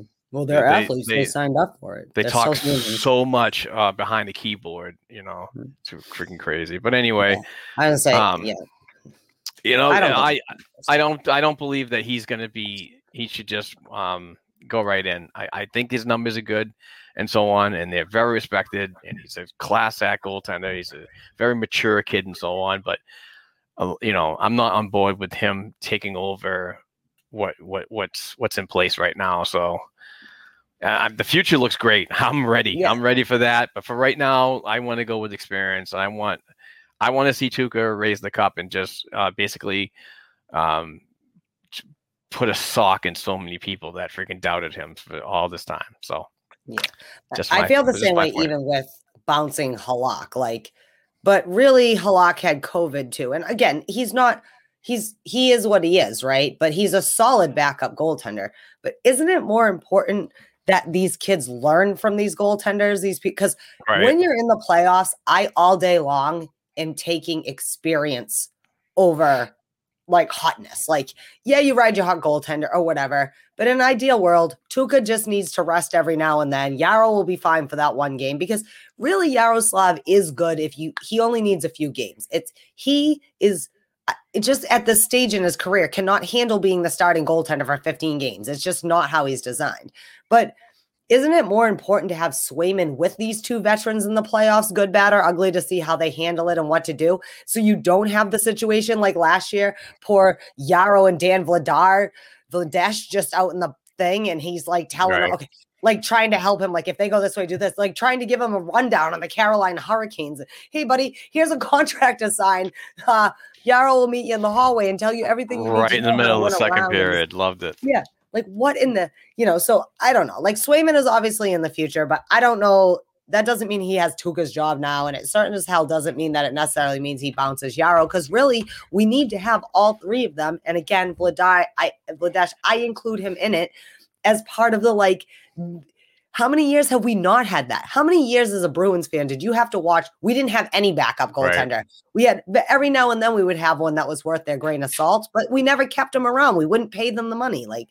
Just be grateful you have four really good goaltenders. And no matter what happens, we probably won't have any situation like we did. Also, I love Tuukka. Yeah, sometimes you can be questioned on what he does, but I also do think that overall he's done his job and doesn't owe me shit. So, well, besides maybe a cup, but not just him, this whole team, we've had so many good people just over the years and we haven't. And yeah, I'd love to see them get another cup, because then that kind of validates not winning those two in between, right? Okay, well, I'm glad you agree there's no goalie controversy. I would like you to give a little shout out to the down in the system, your down in the system, because we got big things happening down there this week, right? Yes. The Providence Bruins played in 2 games last week. The first one was, I don't know when the third was. Anyway, on May 3rd, 2021, and they lost to Bridgeport in the shootout. Cameron Hughes had a goal at the 16-13 mark. He scored his 5th. And Brady Lyle scored his 7th in the third period at the 34-second mark, assisted by Cameron Hughes and Jack Sednicka. And the last goal of the game, which was not enough, it was a tying goal, actually, to force overtime, was Robert Lantoshi. He scored his 9th at the 15:48 mark of the third period from Lauco and goaltender Kyle Kaiser. But unfortunately, Kaiser, he stopped 27 of 30 in the overtime loss. So that was a tough one. And with that win, they could have, with the 2 points, they could have captured the Atlantic Division. But that would go on to the next game, which was Thursday, May 6th at the New England Sports Center, the final game of the 2021 regular season for the Providence Bruins. And it didn't start off great. This game did not go good. The first period, Paul Thompson scores for the Hartford Wolfpack, and Vincent Loverdi gets the Hartford Wolfpack on on the scoreboard with a 2-0 lead. But then all of a sudden, it's just Ian McKinnon. He scores his first as a Providence Bruins player, and then 5 more goals came from Providence. They just basically took over the game from there. Sinishin scores his 7th in the second period. Urho Vakanainen gets his first in the second period. Oscar Steen gets his 5th in the third period. Curtis Hall gets his first in the third period. Samuel Asselin scores his 8th in the third period. And the Hartford Wolfpack, they get on the board, but it was way too late. The Providence Bruins win the final game of the season, 6-3 fashion on home ice, and capture the Atlantic Division title. Only needed 1 point to do it, but they do it in fashion, of course, with the last game of the year. Dan Vladar was in net. He stopped 31 of 34 shots on goal. So that is it, folks. I got to give kudos to the American Hockey League and the Providence Bruins for getting this done during these COVID times and so on. But after the 25-game regular season, Providence ends at 15 wins, 6 losses, 2-2. I don't know. I keep forgetting that. They get 34 points, and they win the division title second time in a row. But unfortunately, there's no playoffs for a second time in a row, so the Calder Cup playoffs are no bueno. The league has decided not to hand out a Calder Cup, and each division was up on their own to create some kind of playoff style if they want. But 3 divisions said no, but the Pacific Division, who has 8 teams, are going to do some kind of tournament to keep their players playing.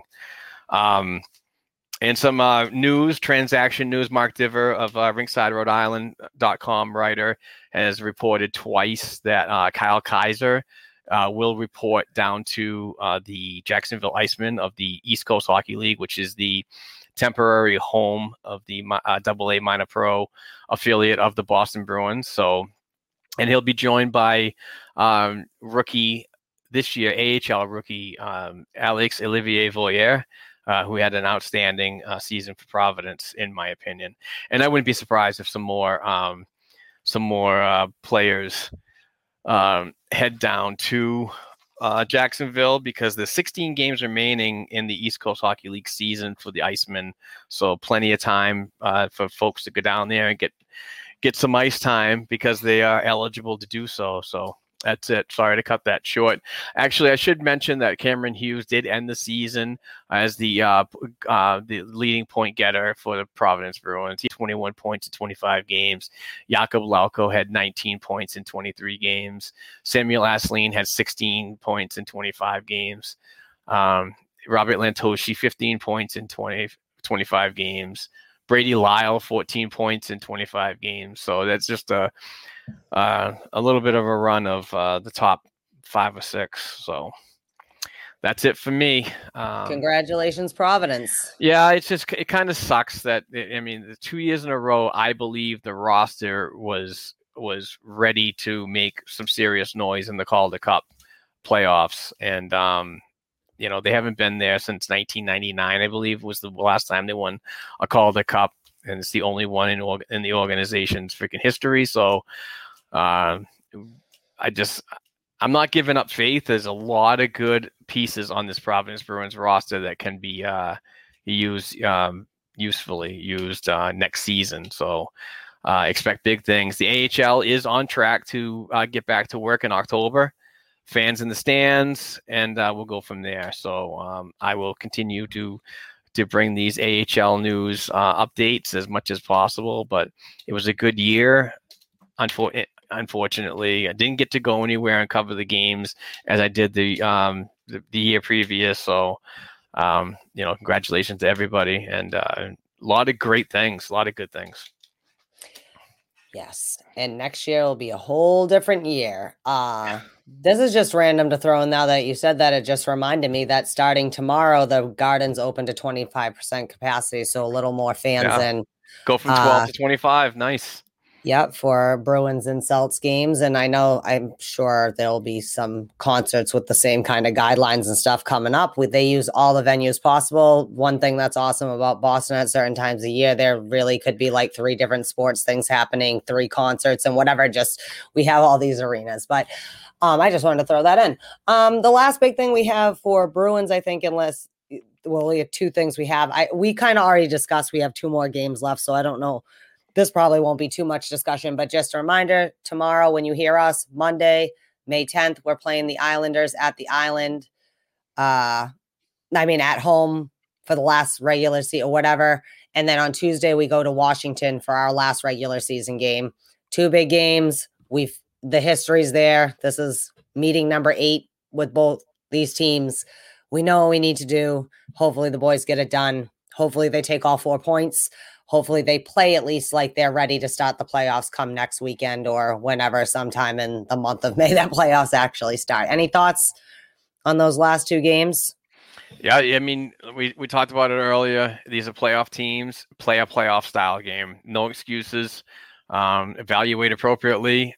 And, you're going to get Andre Kasha in per the Boston Bruins official website and Twitter account tomorrow night, which is be Monday's game against the Islanders. So we'll see where he's going to fit in and where we could possibly use him if he's needed in the postseason. So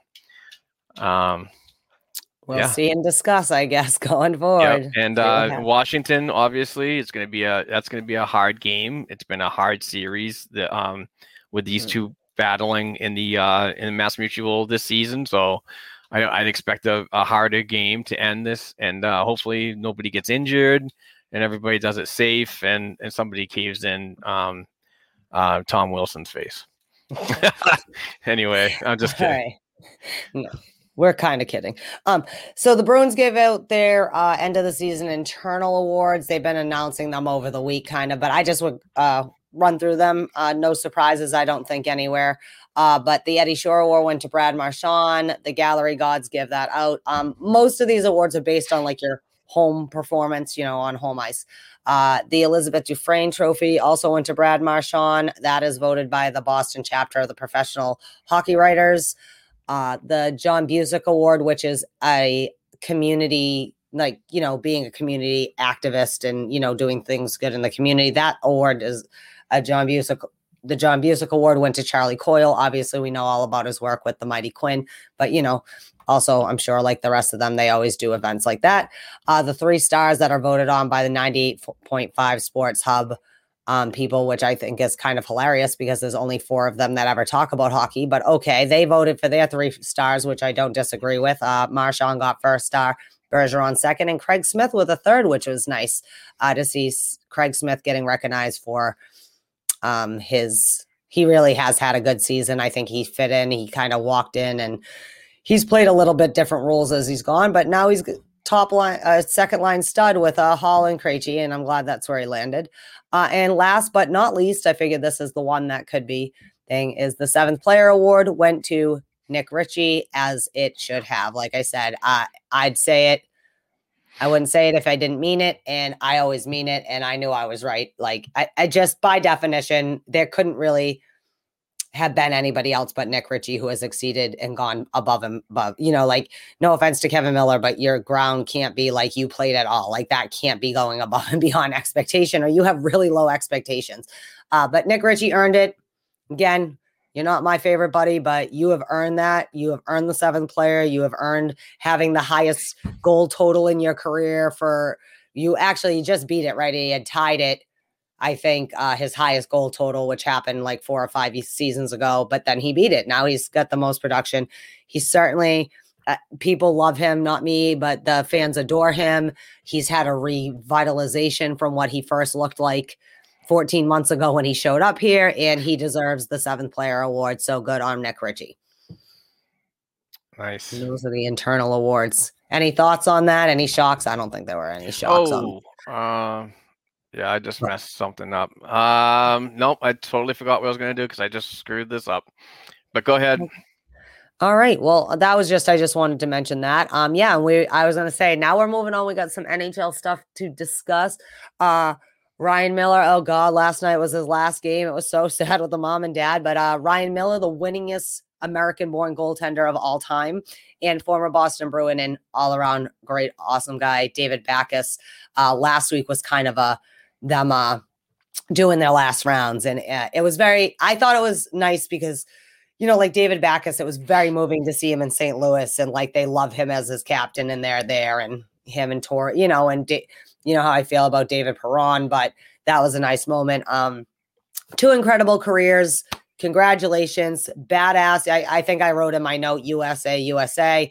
I mean, great guys, great things. Whenever I think of Ryan Miller, besides obviously his outstanding performances over the year, is that commercial they used to have, the like "Your Mama's So Ugly" and he's "Your Mama's So Ugly." They removed Halloween, "Your Mama Ween." That's what I always think of. But congratulations, gentlemen, 2 careers. Just as a hockey fan, it's been a pleasure watching you guys all these years, the last 18/15 years, respectively. Any thoughts about especially Ryan Miller as a goaltender? Yeah. No, congrats to both of them. That was just awesome careers and so on. And also, before we do the TV deal, also a shout out to Phil the Thrill for your 900th point. Former Bruin, grown up. People love him or hate him, but either way. But let's move on. So the NHL inks a big deal with TNT. This happened 2 weeks ago, but we did not get to discuss it. We knew that they would sign with someone. I was shocked it was Turner Sports, but just a quick rundown on that deal. It's worth $225 million annually. It's a 7 rights deal, so it's in line with ESPN. So we know that TNT and the ESPN, they will be covering the NHL for this time. That includes the Winter Class. Turner Sports will get the Winter Classic and 3 Stanley Cup Finals, which is good to know. They are going to keep around the Winter Classic, which is good. I think it's been good for the league. Turner Sports will present up to 72 regular season games and the first 3 playoff rounds. So that's kind of the nut and thing. There will be live streaming and simulcast options that will be happening. They also have a partnership with HBO Max. They say they probably won't use that option as much, but so this is fluid. I think it's great for the league. This is a way better deal than the NBC deal when you take these 2 deals and put it together for income and exposure. I'm interested to see what TNT does. And also interestingly, now they're going to be one of the only ones that cover all the major sports. They're going to have all of them on. And I'm not a basketball person, but I've seen their basketball show and I kind of like, some of the things they do. And they have a nice balance between the serious and the not. So any thoughts on that? Big deal signing this, Mark? What do you think? Yeah, it's a good deal. And it was funny that NBC came in at such a low number. Real funny that they just, they came in so low thinking that they were going to get it, but no. The NHL went another way. They went for the more dollar, which is obviously, that's just good business right there. But and you already see people getting signed and so on. They're leaving NBC, and Eddie O is now going to be with TNT. And the guy that calls the New York Rangers games, he's going to, is it Kenny Albert? Yes, I think so. Yeah, one of the Alberts, his son, obviously, is going to be going there too. So. Lot of good things moving forward. Hopefully, this is an effort to minimize the flat cap that is crucially hammering this league right now because we're not making much money without fans in the stands. But you can get advertising revenue opportunities by signing a big deals like this to relieve some of that effort as well. It's just a win-win. The good thing about this one too is like TNT. Unlike NBC Sports that you have to have a certain package on your cable provider to get, TNT is usually in the basic package. So that will lead to more exposure. Like we always talk about, the NBC never really utilized when they could. I think they've done good things for hockey. And I also think that they're kind of like a very old school thing. I need fun. I need the Jeremy Roenick's of the world. I understand why I got fired as a mo, but like those people, we need the Grumpy Milberries of the world. We need just those kind of personalities. I do have to say, for me personally, I do not want Pierre LeBrun to follow this shit to TNT. I can't. I respect him as a human, but I do not need his insightful commentary. I just hope that they find a balance. Stiff between McGuire. I need them to find a I need them to find a You said stiff. LeBron. Sorry. What? Huh? You said LeBron. I'm sorry. Oh, did I say I didn't LeBron? understand what you're talking about. Yeah, you Oh, said sorry. LeBron. Sorry. I just need a balance between the really stiff white hockey dude, kind of like, this is hockey, it is exciting, like thing, and like the craziness of the Jeremy Roenick's and the Brett Hull kind of personalities. We need the nice balance, because really the modern day hockey world is kind of a nice balance between the two. So that's that. All right. Well, we'll see what goes forward. We should skip the next one. The Capitals Rangers. Well, I was actually going to summarize that. We all know what happened, the events of the week, right? The craziness. My thing I wanted to ask you, because I think we both agree we hate George Parros. We're always pissed off at player safety. But I had a question for you. Did you think that, just as a general question, was it fucked up that Buchnevich got a game suspension for almost the same exact thing that Chara did to Brendan Gallagher? Like, my thing was, like, you're not even consistent within your own rulings. Chara did almost the same exact thing a year ago. You gave him $5,000. Yeah. We all were surprised he didn't get a game. But, like, was that a punishment, like an extra punishment? I'm not saying he should have done it. Just, do you think that's part of the problem? Is that there isn't even consistency? It's so inconsistent. And real quick, what I want to touch on this was George Parros was quoted as he not wanting to suspend Tom Wilson for the hit on Brandon Carlo. And there's an article out there by Logan Mullen from Nesson. We're going to talk about that, but we're running out of time here. But I just think that's wrong. And you know, I don't like the way that player safety is working. Yeah, this is on, just generally, that's on everybody. It's on the players who would agree to the CBAs. It's on the board of governors who don't fucking make it be better.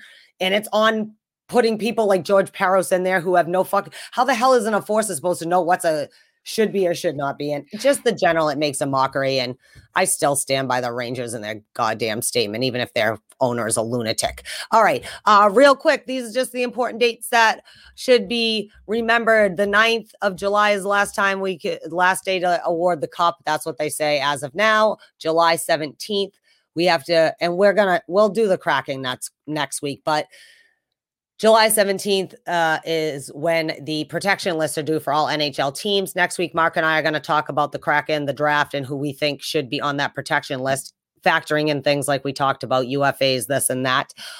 First round of the NHL draft is July 23rd, July 24th, second and through the 7th rounds, and free agency starts July 8th. So things are heating up quick in short order and an even shorter season. I don't know.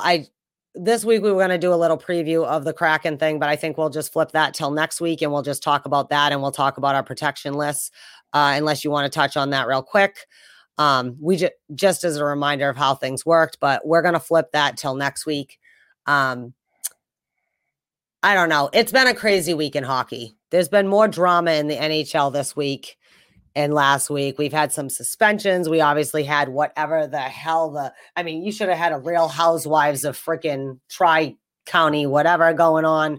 I just think it's funny. And you know what? I think more teams should tell the NHL to fuck off sometimes, which seems ridiculous because really Bettman and all of them are really just doing what the board of governors and them want. So I'm going to need the players and the fucking owners to get their shit together on some of this stuff. It's just ridiculous. You can. And it's so funny to see how everyone reacts to these things. But that being said, we are in the last couple games for the Bruins. Season's wrapping up. As always, you should always pay attention to what's going on at blackandgoldhockey.com. And next week, I promise I'll be a better me than I am right now. Poor Mark's trying to get rid of me, but he is better put together than me. So what do you have for this week's in Bruins history? On this day, and this is just for you, it's not, well, it is a Bruin thing too. On this day in 1994, rookie Martin Brodeur recorded his first career playoff shutout as the Devils blanked the Bruins 2-0 in Game 6 of the Eastern Conference Finals. Pretty funny. I love Martin Brodeur. On this day in 1974, and these are the first one was from Mike Comito. This is from Mike Comito on his Twitter account. Follow him at Mike Comito. On this day in 1974, Bobby Clark scored the overtime winner in Game 2 of the Stanley Cup Final, giving Philadelphia its first ever win in Boston. Interesting. Very interesting. From the awesome Mike Comito, again, on this day in 2013, Chris Blackley, listen up.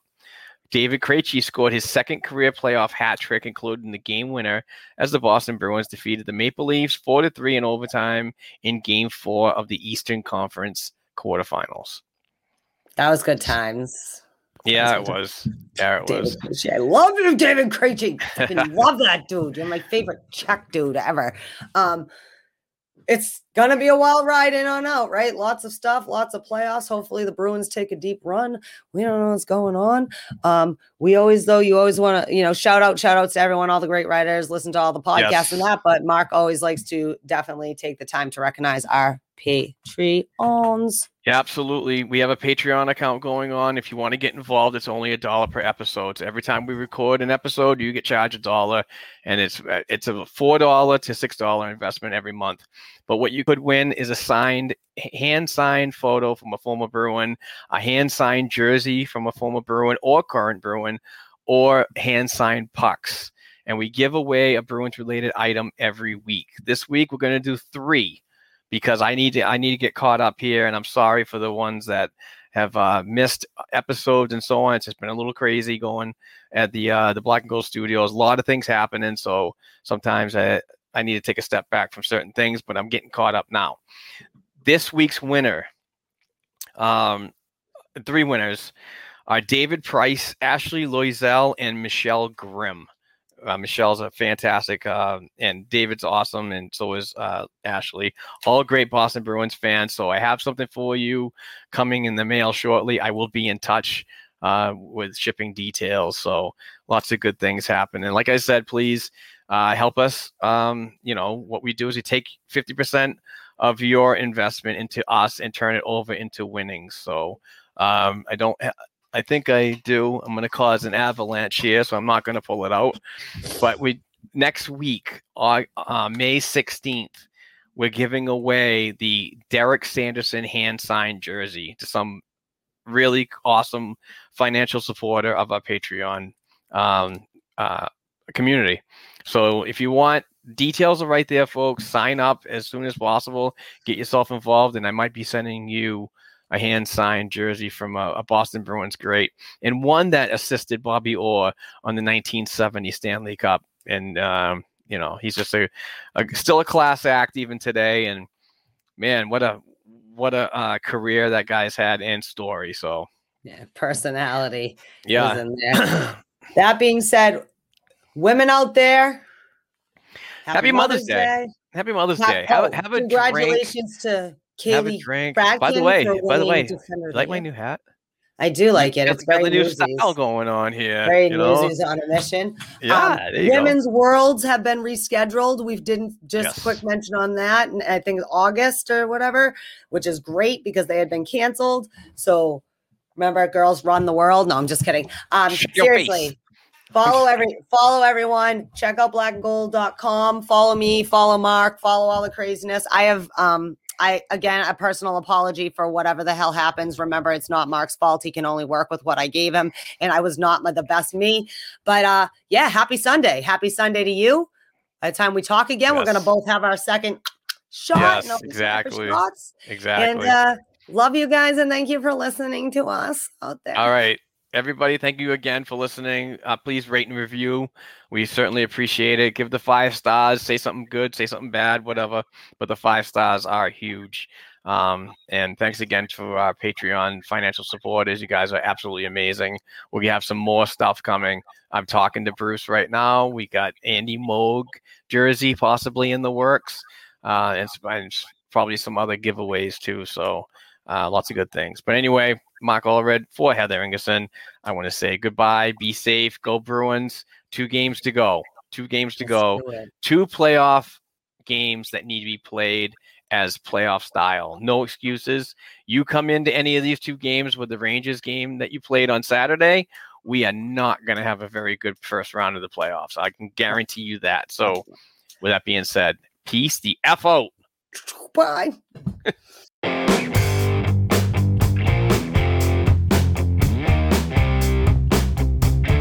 Thanks again for listening to and supporting the Black and Gold Hockey Podcast. Please share the show with your friends and family, and don't forget to subscribe to and leave a 5-star rating for the show on your favorite podcast platforms such as Apple Podcasts, iHeartRadio, Spotify, and SoundCloud. Between shows, help us keep the Bruins talk going by visiting our website, blackandgoldhockey.com, by sending an email to blackandgoldhockeyblog@gmail.com, and by following the show on Twitter @blackandgoldpod. Peace out.